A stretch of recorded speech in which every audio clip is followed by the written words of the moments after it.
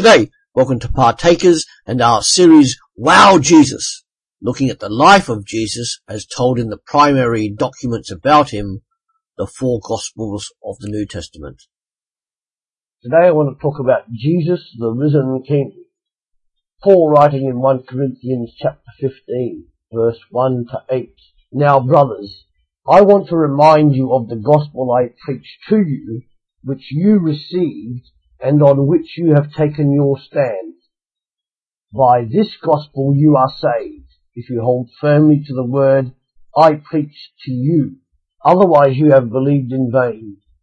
For what I received I passed on to you as of first importance, that Christ died for our sins according to the Scriptures, that he was buried, that he was raised on the third day according to the Scriptures, and that he appeared to Peter and then to the 12. And after that, he appeared to more than 500 of the brothers at the same time, most of whom who are still living, though some have fallen asleep. Then he appeared to James, then to all the apostles, and last of all he appeared to me, also, as to one abnormally born. The four Gospels, Matthew, Mark, Luke, and John, all tell us that Jesus was crucified, died, and was buried in a tomb. What do these four Gospels say about the resurrection and Jesus' rising from the dead? Let us first look at the sequence or suggested sequence of events over the period of time after Jesus' death till he ascended.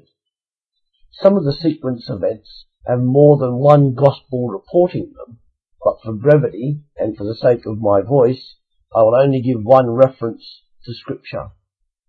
First of all, the tomb is empty. Two Marys watch the burial. Mark 15 verse 47. Roman soldiers guard the tomb. Matthew 27 verse 62 to 66. Women prepare spices and then rest. Luke 23 verse 56. An angel rolls the stone away. Matthew 28 verse 2 to 4. Women arrive at dawn with spices. Mark 16 verse 1 to 4. Angels appear to women, Mark 16 verse 5 to 7. The women hurried back to tell the disciples, John 20 verse 2. Peter and John run and investigate the empty tomb, John 20 verse 3 to 9. Peter and John then go home, John 20 verse 10. Mary Magdalene weeps by the tomb, John 20 verse 11. Then Mary sees two angels, John 20, verse 12 to 13.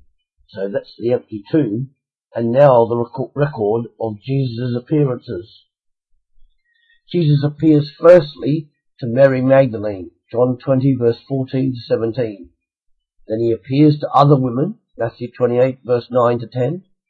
The women report back to the disciples, John 20, verse 18. Guards testify to the priests, Matthew 28 verse 11 to 15. Then Jesus meets two people on the road to Emmaus, Luke 24 verse 13 to 32. Jesus appears to Simon Peter, Luke 24 verse 34. Then two report to the disciples in Jerusalem, Luke 24 verse 33 to 35. Jesus appears to the disciples, less Thomas, John 20 verse 19 to 24. The disciples report to Thomas, John 20 verse 25. Then Jesus appears to the disciples, and this time Thomas is there, John 20 verse 26 to 29. Then Jesus appears to 7 people, John 21 verse 1 to 14. Then Jesus questions Peter 3 times, John 21 verse 15 to 23. Then Paul records Jesus appearing to 500 people at one time, 1 Corinthians 15 verse 6, and Jesus also appears to James, 1 Corinthians 15 verse 7, and then as Paul suggests, as he appeared to Paul himself, as if Paul was an abnormally born apostle, 1 Corinthians 15. So what evidences do we have for the resurrection? These facts remain about the resurrection. there is the changed attitude of the disciples after seeing the risen Jesus. They changed from defeated, cowardly people to victorious and brave people. Nobody who could have produced the dead body of Jesus did so. Their silence is as significant as the preaching and changed lives of the apostles. Then there's the multiple appearances of Jesus to various numbers of individuals and groups of people at various times of the day and in differing circumstances. And then there's also the survival and inordinate growth and impact of the early church. If there was no bodily resurrection of Jesus, would people really have risked persecution and death for knowingly telling a lie? And as we talk to people about Jesus, quite often we come upon people who like to cast doubt upon the resurrection. So how do we deal with them? And here are some suggested answers to the questions that they may bring up. Let's say Jesus didn't rise from the dead. Surely, as we said previously, the authorities would have produced his dead body in order to quench the new movement, but they didn't because they couldn't. Secondly, would the disciples really have risked death for telling and maintaining a lie about the risen Jesus? They were beaten, confused and defeated men until they saw Jesus truly did rise from the dead. After seeing him, they were transformed and victorious people. Thirdly, somebody stole the body. Hardly likely. And if that did occur, for what reason? How would they have got past the Roman guard? And even more so, how would they have moved the stone a great distance from the tomb? Fourthly, Jesus didn't die but merely fainted and recovered consciousness in the tomb. Even the skeptics disagree with this theory, one of whom said, "It is impossible that a being who had stolen half dead out of the sepulchre," that's the tomb, who crept about weak and ill, wanting medical treatment, who required bandaging, strengthening, and indulgence, and who still at last yielded to his sufferings, could have given to the disciples the impression that he was a conqueror over death and the grave and the Prince of Life. Fifthly, they all went to the wrong tomb. While one person may have gone to the wrong tomb, and quite possibly maybe two people, but not everyone would have done. Lastly, Jesus didn't die on the cross, but somebody was substituted for him. This is certainly untenable, given the rigidity and strict record-keeping of Roman rule, and with the eyes of the Jewish hierarchy watching.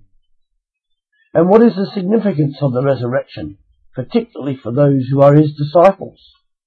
The resurrection of Jesus Christ provides the central theme for the sermons and teaching in the early church.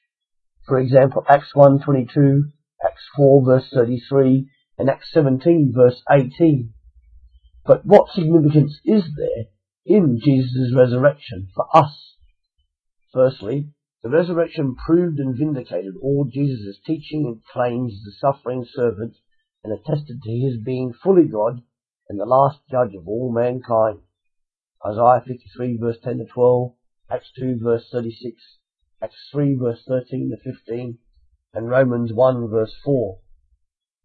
Secondly, it declared God's approval of Jesus' obedient service and the fulfillment of all the Old Testament promises, resulting in forgiveness of sins and salvation being found only in and through Jesus Christ, which was the prime motive for evangelism in the early church. Acts 2 verse 32, Romans 4 verse 24 to 25. Thirdly, Jesus' resurrection is a sign of the bodily resurrection for all believers in him, giving a new attitude towards death and transforming hopes. 1 Corinthians 15 verse 12 to 58, Romans 8 verse 10, 2 Corinthians 4 verse 14, and 1 Peter 1 verse 3 and verse 21. As the resurrected King, Jesus now intercedes for us and has perfected the redemption of all those who choose to follow him. Romans 5 verse 10, Hebrews 6 verse 20, 1 Peter 1 verse 21. And what significance is it of today? Jesus still meets people today. As Jesus is still living, he meets with people at the present time. How does he do this? Jesus walks with us, wherever we go, and in particular in the darkest periods of our life. Just as he did with the two people on the road to Emmaus, he walks with those who proclaim to follow him. Mark 16 verse 12 to 13, Luke 24 verse 13 to 32. Secondly, Jesus speaks whenever the Bible is faithfully preached and read from, just as he opened the eyes of those on the Emmaus road when he explained the scriptures to them. Luke 24 verse 27. And lastly, Jesus meets us when we partake of Holy Communion with the bread and wine which symbolize his very flesh and blood. For more to think about, please do read John chapters 20 and 21. Ask yourself the following questions, writing them down if you can, and see how you respond or react to them.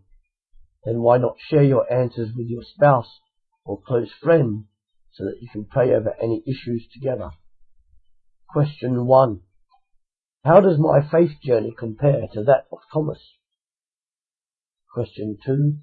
What can I learn from Peter and the responses he gave to Jesus' questions? Question 3. How do I still encounter the risen Lord in my daily walk with him? Thank you.